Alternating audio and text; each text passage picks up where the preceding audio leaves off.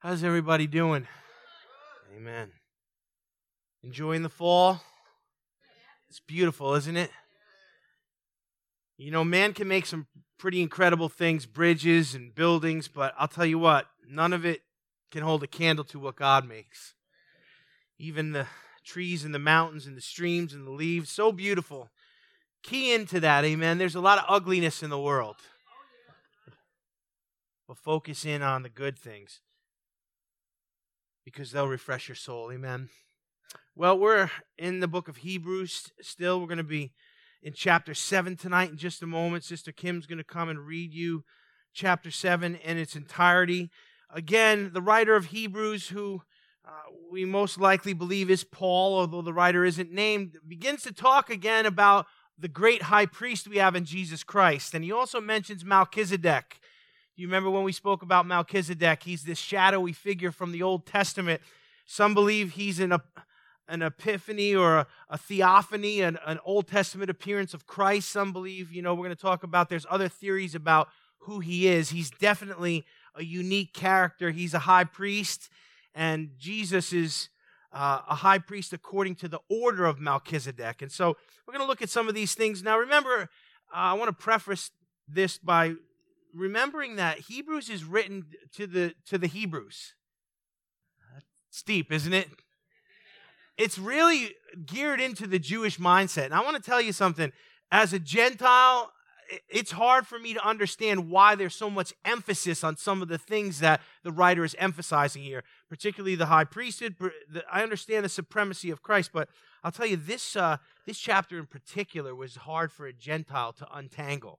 So I want to preface that by saying, if there's something you're missing here or you don't quite understand it, you certainly can ask me later. And if I don't know, we can just have coffee together. I don't know. But, some of this really hits home for us, and some of it is more for the Jewish mindset, and maybe we're just not going to get it. And that's okay. It's still important for us to go through it. So, Father, we thank you tonight for the word. We thank you that the gospel is not for one culture. It's not for one race. But God, you appeal to the mindset of many, Jew and Gentile, the lost and the saved. Father, the word does all of that to reach us because you're not willing that any should perish. So, Father, enlighten our understanding tonight. Holy Spirit, quicken our mind and open the eyes of our soul so that we can understand and drink some of these things in, especially the things that are important for us. Father, tonight, I ask that you do that, and we thank you in advance for all the treasures you've tucked in here in Hebrews chapter 7 for us. In Jesus' name I pray. Amen. So, Sister Kim.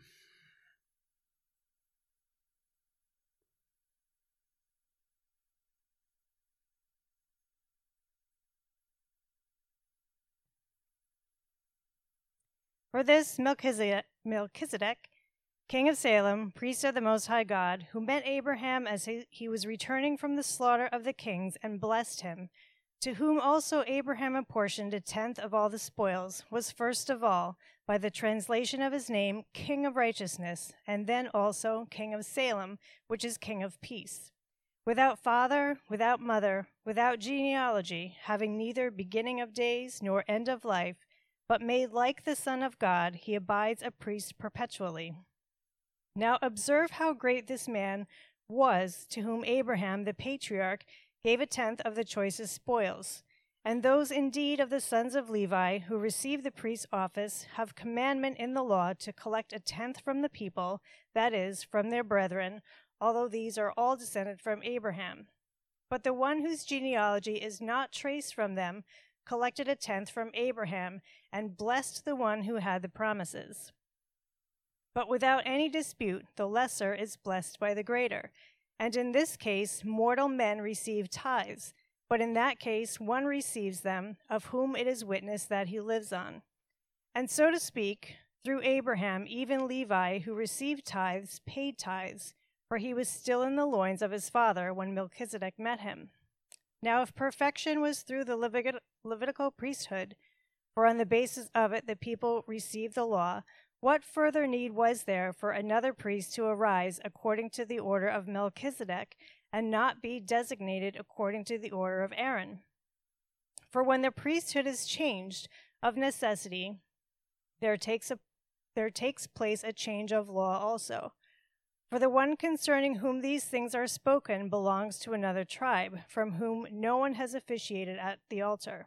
For it is evident that our Lord was descended from Judah, a tribe with reference to which Moses spoke nothing concerning priests.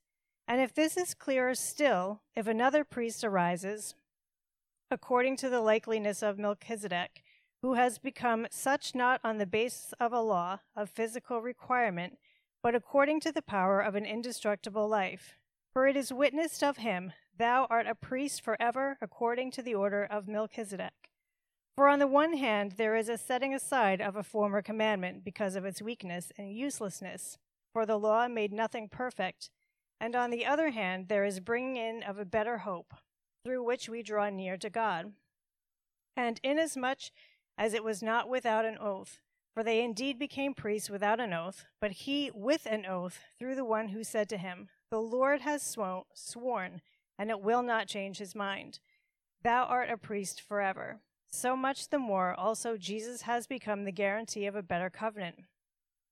Verse 23, And the former priests on the one hand existed in greater numbers, because they were prevented by death from continuing. But he, on the other hand, because he abides forever, holds his priesthood permanently. Hence also he is able to save forever those who draw near to God through him, since he always lives to make intercession for them. For it was fitting that we should have such a high priest, holy, innocent, undefiled, separated from sinners, and exalted above the heavens, who does not need daily, like those high priests, to offer up sacrifices first for his own sins, and then for the sins of the people, because this he did once for all when he offered up himself. For the law appoints men as high priests who are weak, but the word of the oath, which came after the law, appoints a son made perfect forever. Nope. Told you it was rough. Now remember, to the Jewish mindset, having a high priest is both something they could totally relate to and something that was very significant. The high priest represented the people before God. He represented the tribes before God. So the Israelites' connection to God through the Mosaic Law covenant was through the priests, and they understood that very readily. To us as Gentiles, it's almost like we don't care. We're just thankful for Jesus, amen? All of that cultural understanding and the Mosaic Law covenant, that's not in our wheelhouse at all. Can anyone say amen? Anybody want to reinstitute the sacrificial system? You want to show up to church with lambs and bulls and no? No, to us it's just, it's hard for us to relate to, but there's some treasures in here for us to understand, because remember, this book is proving the supremacy of Christ in every way. To the Jewish mindset, so they'll leave the cultures and customs and the law behind for Christ, and for the Gentile to realize what an incredible gift we have in Jesus, amen? So verse 1 again mentions Melchizedek, and there are many theories about who he is. And at the end of the day, we don't know who he is for sure because the Bible doesn't say who he is for sure. It gives us a lot of clues, and it gives us a lot of insight, and I'm going to cover some of them today. We can speculate, but we can't say definitively. And understand, if God doesn't reveal something to us definitively, it meant that it's not that important that we know. Hello? People like to fight about these things and argue about these things. I mean, Melchizedek, there are whole people groups that start religions and cults and say we're of the descendants. I mean, there's crazy stuff if you track some of this and realize how people will take something that we can't know for certain and build a whole religion around it. More like a cult, but there's those things out there. Yeah, Christians argue about things that we don't know the answer to, and they divide the body of Christ over those things. This isn't even in my notes. This is just free stuff, okay? So understand, if God didn't tell us clearly, it meant that it's not that important that we should know. So Melchizedek is mentioned. We don't know exactly who he is. Some say he's an angel. Some say he's the Holy Spirit. Some say he's a Christophany, Christ himself appearing in bodily form in the Old Testament. The Jewish scholars, they say he's Noah's son Shem, which I don't understand how in the world, when you see the attributes of Melchizedek, how they get that. But, there's a lot of theories out there. So let's just agree that we can't know for sure, and it's not that important. Someone say amen. Abraham is returning from the slaughter of the kings. Great victory here. Melchizedek blesses him. Verse 2 tells us that Abraham, the patriarch, the father of the nation of Israel, gives a tithe of the spoils from the conquering of the kings here. He gives a tenth of the choicest spoils to Melchizedek. Okay, now that's significant in several ways. I remember I told you that people say, well, we don't have to tithe in the New Testament, and that's Old Testament, and that's the law, and it's legalism. Well, here's an example of tithing that occurred before the law was given. Abraham gave a tenth because it's a godly principle, not because the Mosaic covenant hadn't even been given yet. Do you understand that? This is before Moses. So people say tithe is Old Testament and it's law. Well, it's before the law. So understand, tithing is a good principle. In the New Testament, we don't just tithe. The New Testament teaches giving. That's a whole nother sermon, but it's more than the tithe. If we as Christians just go, well, I gave my tenth, so God, you got to bless everything. No, it's more than that.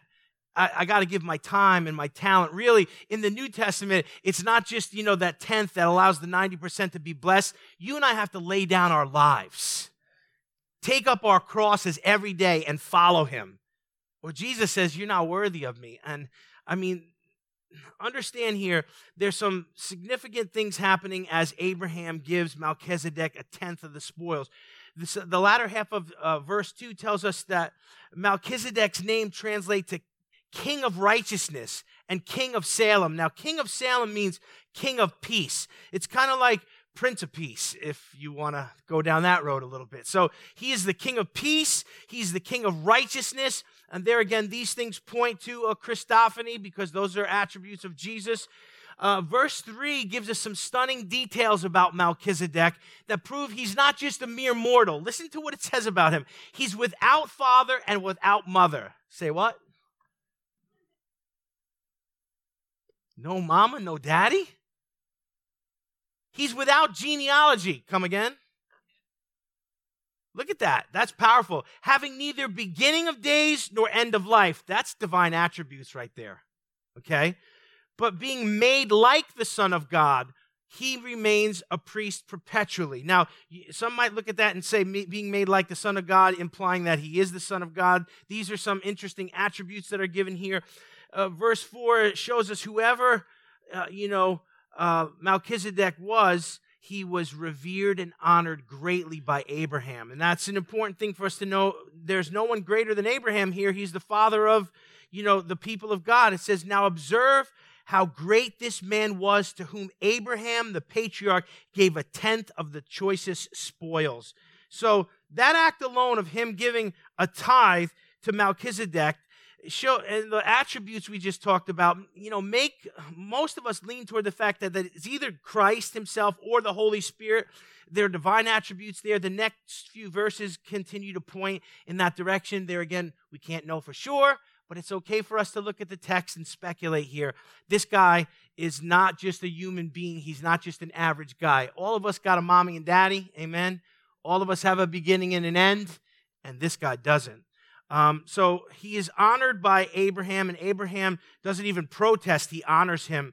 We're going to look at that in a little bit. Verse 5, the Levitical priests received tithes from the people, their brethren, in accordance with the law of Moses. So, it makes the point here. And those indeed, the sons of Levi who received the priest's office, have commanded in the law to collect the tenth from the people. So realize the priest collected the tithe from the people. And that's important to understand that, a person always tithes to one greater than themselves. When you bring your giving to the Lord here, you are not bringing it to me. We're giving this to the church. We're giving it to the pastors. No, the tithe belongs to the Lord. Hello? Don't ever think you're giving to a person. You don't give to a pastor. You don't give to a ministry. When you bring your giving to the Lord, that belongs to the Lord. I've heard ministers say things like, well, really this one person said, really the tithe belongs to me because I'm the pastor. And I just thought, wow, how corrupt. The Bible says it belongs to the Lord. I mean, I've been around the block a little bit. Maybe you're naive and never encountered such things, and good for you, because it's kind of ugly. But our giving is not for a ministry. It's not for a man. You always tithe to someone greater than yourself, and the tithe belongs to the Lord. So the fact that, Abraham tithed to Melchizedek shows that he saw Melchizedek as greater than himself and made no protest over the fact that he would tithe to him. The Levitical priest just collected the tithe from the people because it was the law, but the people didn't tithe to the priests themselves. Although they got a portion of the food that they could live on and eat, the tithe belonged to the Lord. With Melchizedek, it was definitely different. The tithe was given right to him. So Abraham was actually tithing to Melchizedek, and that's a big difference between the way the children of Israel tithed to the priest in accordance with the law.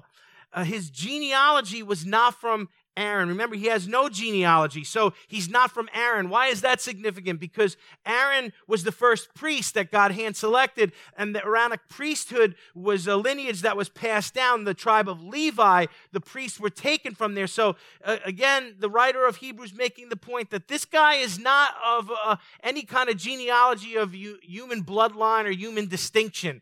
He's different. And the attributes that are cited there suggest divinity.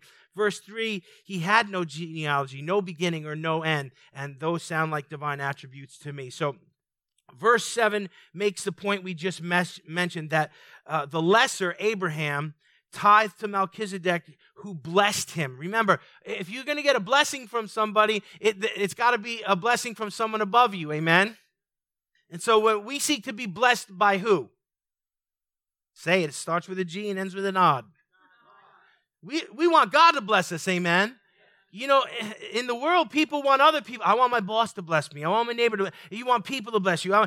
There's a part and parcel where, as fathers, we bless our family, we bless our children. The blessing that we give in church, Kim says, please rise for the blessing. And that's appropriate. But really, the blessing that we need in our lives is from the Lord. And Melchizedek blessed Abraham, and at that point, there was no one greater than Abraham, but here's Melchizedek, because, let everyone be subject to higher powers, and there he is being blessed of him, a man without genealogy. So the lesser is blessed by the greater, and that's important for us to see. Jesus says something very interesting to the religious agitators that he sparred with in the New Testament. In John 8, verses 56 through 59. Just write that down. John 8, 56 through 59. This is what Jesus says about Abraham to, these religious agitators, Pharisees and Sadducees. He says this: they all reveled in the fact that Abraham was their father. That was their big claim to fame. They were a bunch of devils. They didn't have the right heart, but Abraham was their father. So, they were resting on that. This is Jesus' response. Your father Abraham rejoiced to see my day, and he saw it and was glad. So Jesus is saying that Abraham saw him. Catching this? Listen to verse 57. So the Jews said to him, you are not even 50 years old, and have you seen Abraham? Jesus said to them, truly, truly, I say to you, before Abraham was born, I am. That'll make their phylacteries go back. If you're not picking this up, man, that was some statement right there. I am is God. And he said, Abraham rejoiced to see my day. When? Well, obviously, Abraham had an encounter with Jesus. Remember at the Transfiguration, who showed up? Abraham was one of them that showed up, right? And Abraham knew Jesus. How is this possible unless he had interaction with him? So there's some more clues there. Before Abraham was, I am. Therefore, they picked up stones to throw at him because Jesus hid himself in the temple. So they realized what he was saying, and he makes this point here. I had interaction with Abraham. Could it be that Melchizedek, the Christophany of the Old Testament, was in fact Christ having interaction with Abraham? There again, we don't know for sure, but it sure is fun to speculate, isn't it? Clues from the New and the Old Testament. verse 8 through 10 show more differences between the Levitical priests and Melchizedek. So the reason that the writer of Hebrews is going through the arduous details here and kind of just making point after point after point, which is something that Paul did in his writings. He is trying to show that Jesus is superior, Jesus' priestly line is not of man, and that Christ is superior to all the Old Testament cultures and customs, and even including the law. The Levite priests were mortal, and Melchizedek was immortal. He didn't have a beginning or an end. The Levite priests paid tithes for themselves. They had to give offerings for themselves. Why? Because they had their own sin. They had to pay tithes for themselves. Why? Because that was part of following the law. The Levi priests were born, they lived, and they died. And Melchizedek is a high priest forever. So there again, more distinctions. And I know, over and over again, some of the same points are being made here. But when God's word says something more than once, we probably should pay attention to it. Amen? I don't know about you, but when I was a youngster, if my parents had to say things 2 and 3 times, I would start to clue in on the fact that I better do this or I might not live. Verse 11, the bottom line for all those Jewish converts who are struggling with leaving behind the laws and the customs and the traditions for Christ alone is this, that the Levitical priesthood was imperfect and it left a vacuum for a better high priest. So listen to verse 11. Now, if perfection was through the Levitical priesthood, for on the basis of it the people received the law, what further need was there for another priesthood to arise according to the order of Melchizedek and not be designated according to the order of Aaron? So the fact that the Levitical priesthood was imperfect is leaving room for a better high priest with a better covenant. Amen? Aren't you thankful today that we have a new and better covenant? That Jesus did it once and for all. Amen? That you and I don't have to show up with lambs and rams and bulls and doves and here he comes again. He must have sinned all week. Look at him. Here he comes. Could you imagine showing up at the synagogue and the priest like, you again? Because you sinned, you had to offer. We have a new and better covenant, amen? And we can leave behind these things. So the fact that the Aaronic priesthood and the Levitical priesthood was imperfect left the vacuum for a new high priest and a rescinding of the law in a sense. Now, verse 12, if the priestly line changes, then the law must change. And the writer of Hebrews is appealing to them to accept the replacement as something better. And that's a point that he's making here. Verse 13 makes the point that the eternal priesthood of Melchizedek is not represented at the altar because there is no tribe of Melchizedek. So there again, the Jews knew that the priest would make offerings for all the tribes of Israel. There's every one of the 12 tribes was represented at the altar and sacrifices were made for them. Now, there is no tribe of Melchizedek. So there's no offering made for sin, which is interesting because Jesus didn't have any and didn't need to make an offering for his sin. You see, when you begin to dig through this stuff, you're going to find things fall into place and they make sense, but you got to dig to find these things. There is no tribe of Melchizedek because Jesus is not of the Levitical priesthood. He's of a divine priesthood, a high priest forever. Verse 14 through 16, it's obvious Jesus was a descendant of the tribe of Judah. He was a descendant of who? David. And David was from the tribe of Judah. So King David, the patriarch, is in the bloodline of Christ, and we understand that, and the Jews certainly understood it. It's also obvious that Jesus' priesthood is not temporary, but eternal through Melchizedek. So he's making the point there. Everything Jesus has done is unlike anything that man has ever done, including the priests. Because everything that the priest did was temporary, but everything that Jesus has done is permanent. Jesus doesn't need to be re-crucified. He doesn't need to be, perpetually offered. No, he did it once for all, amen?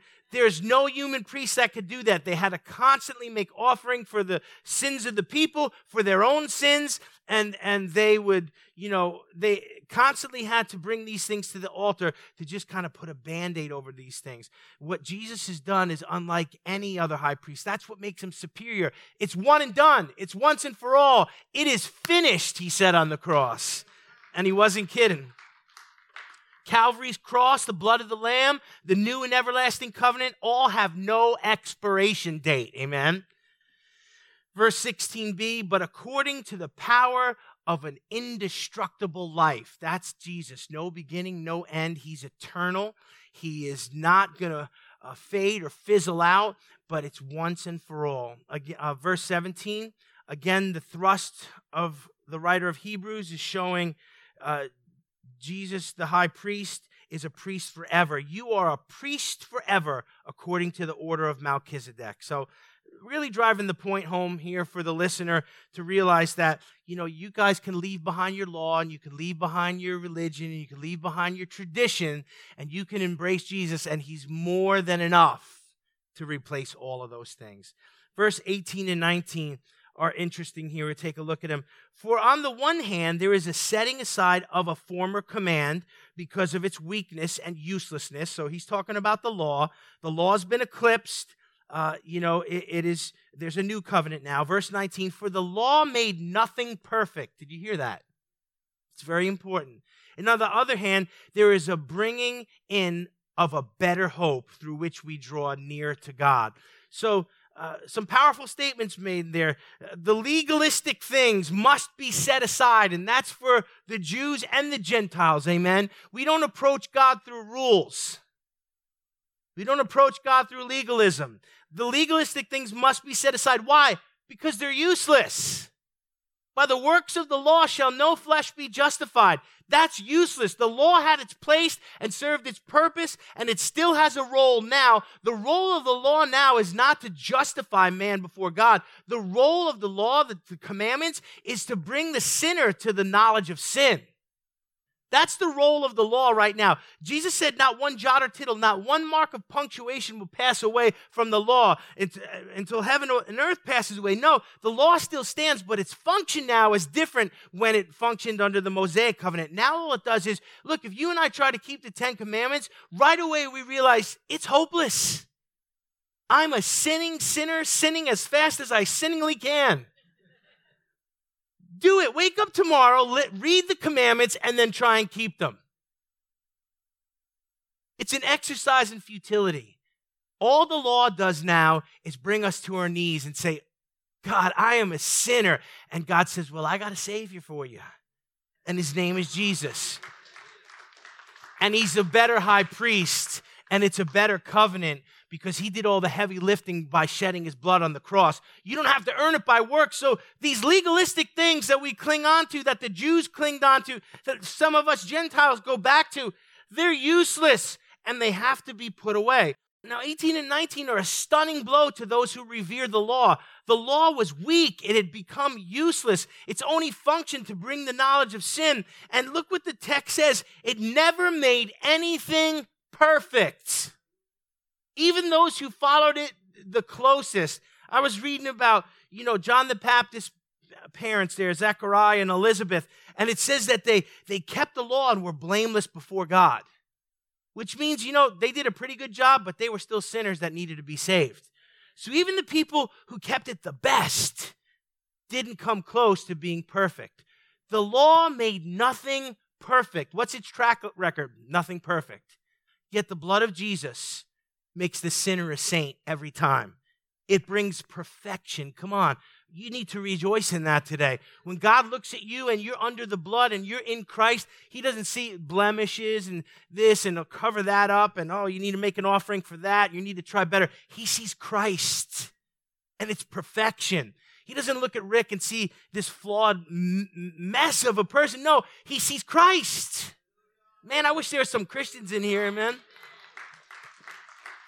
Anybody happy to be saved? Woo! I'm so glad I'm not a mess in God's sight anymore, that he can bless me and call me a son. Awesome.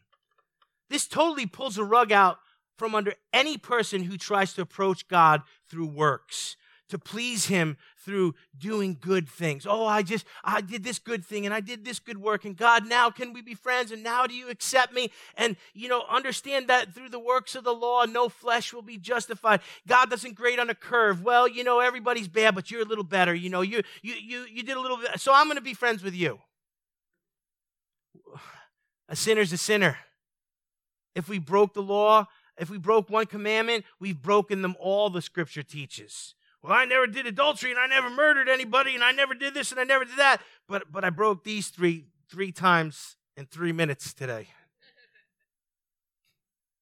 I wish there were other sinners here. So the legalistic stuff has got to go.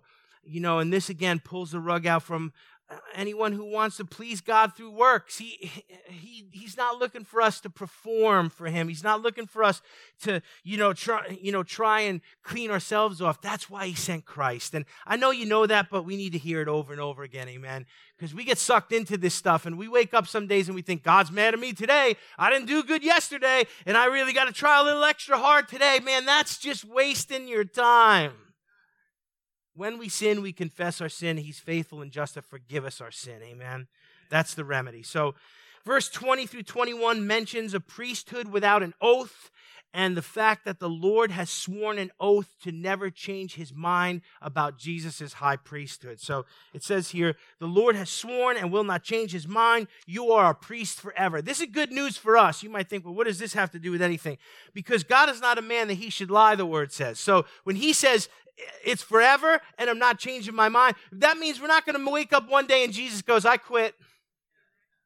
God says, no, I'm done. I'm changing the rule set. Think about that. He could do that, but he swore an oath that he never would. Why? To give us peace and comfort, to know that we can trust him, amen? That he's not a man that he should lie. That's important.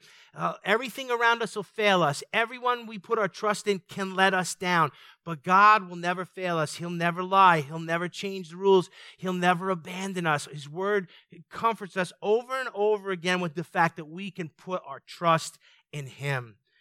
Verse 22, because of all these things and the oath God swore himself, Jesus becomes man's guarantee of eternal access to a better covenant. Listen to verse 22. So much more also Jesus has become the guarantee of a better covenant. Man, there's a lot of guarantees you can't put much stock in, amen? I bought stuff that had a lifetime guarantee, and then the company went out of business. You believe that? How is that possible? When Jesus gives a guarantee, when God gives a guarantee, you can take that to the bank forever. He has sworn he will not change his mind. He gives us that eternal guarantee. Man's guarantees are not worth too much. This is why Jesus is the only way, and that all roads don't lead to God, because he's the only one who gave a guarantee. He's the only one that died in our place. He's the only one who rose on the third day. He's the only one that sits at the right hand of the Father and makes intercession for us. Amen? No one else did that. No one else even claimed to do that. Verse 23 through 25, there were many Levitical priests, and that's an interesting point that's made here. Listen to this. The former priests, on the one hand, existed in great number. So the word's saying, these Levites and, the Aaronic line and all that stuff, there were thousands of them, thousands and thousands, probably millions. These priests that functioned, and there were so many of them, and they were prevented from functioning further by death from continuing. Verse 24, but Jesus, on the other hand, because he continues forever, holds his priesthood permanently. Therefore, he is able to save forever. Come on, that's my Jesus. Those who draw near to God through him, since he always lives to make intercession for them. So there again, showing the supremacy of Christ. There's no one like Jesus. He lives to save forever. Salvation is always in his hand, amen? He doesn't run out of it. The blood of Jesus doesn't lose its potency. No, he is of the order of Melchizedek, an eternal high priest with salvation forever in his hands. He could save forever. What a concept that is to meditate on. who does he save? Those who draw near to him. So there again, Jesus died for the sins of the world, but is everybody saved? Is everybody going to go to heaven? The Bible says, broad is the way and wide is the gate that leads to destruction, and many that go that way. The majority of mankind, of humanity, will reject Christ and take the wide road. But narrow is the way that and narrow is the gate that leads to salvation. Why? Because there's only one way, and his name is Jesus. And don't let anyone deceive you. There's no other way. That's just the broad way. Because only he has salvation forever to offer, because he's the only one who died and rose and paid the price on our behalf. So he saves those that draw near to him. And he saves those who come to him and cry out to him and receive him as Savior and Lord. He makes intercession for us. Look at that. That's a powerful thing there. He always lives. Remember, he's eternal. He's our high priest. What is a high priest? They broker salvation for the people. They minister before God for the people. So he makes intercession for them. That's what Jesus is doing right now with all the things that we're going through, with all the rough patches we have, with all the detours we take. He's praying for us. He's sitting at the right hand of the Father. When he's not praying for us, he's building mansions for us. Hello? I go to prepare a place for you, he said. In my Father's house, there are many mansions. No shacks in heaven. So he's making intercession. He's there for those who cry out to him, who draw near to him. And he has the power of salvation in his hands forever. Verse 26 through 27, Jesus is the perfect high priest. Listen to this. For it was fitting for us to have such a high priest. Not that we deserved it, but this is what we needed. Listen, a high priest, holy, innocent, undefiled, separated from sinners, and exalted above the heavens. That's the priest we needed. If a man died on the cross for us, we'd still be lost. But because God sent his only begotten, who never sinned, who became sin for us, who broke the power of sin through his righteous offering. Wow. Heaven is wide open. The veil is torn in two, and salvation is available. And this is who he is. He's holy, he's innocent, he's undefiled, he's separated from sinners, and he's exalted above the heavens, and he loves us, and he has salvation in his hands.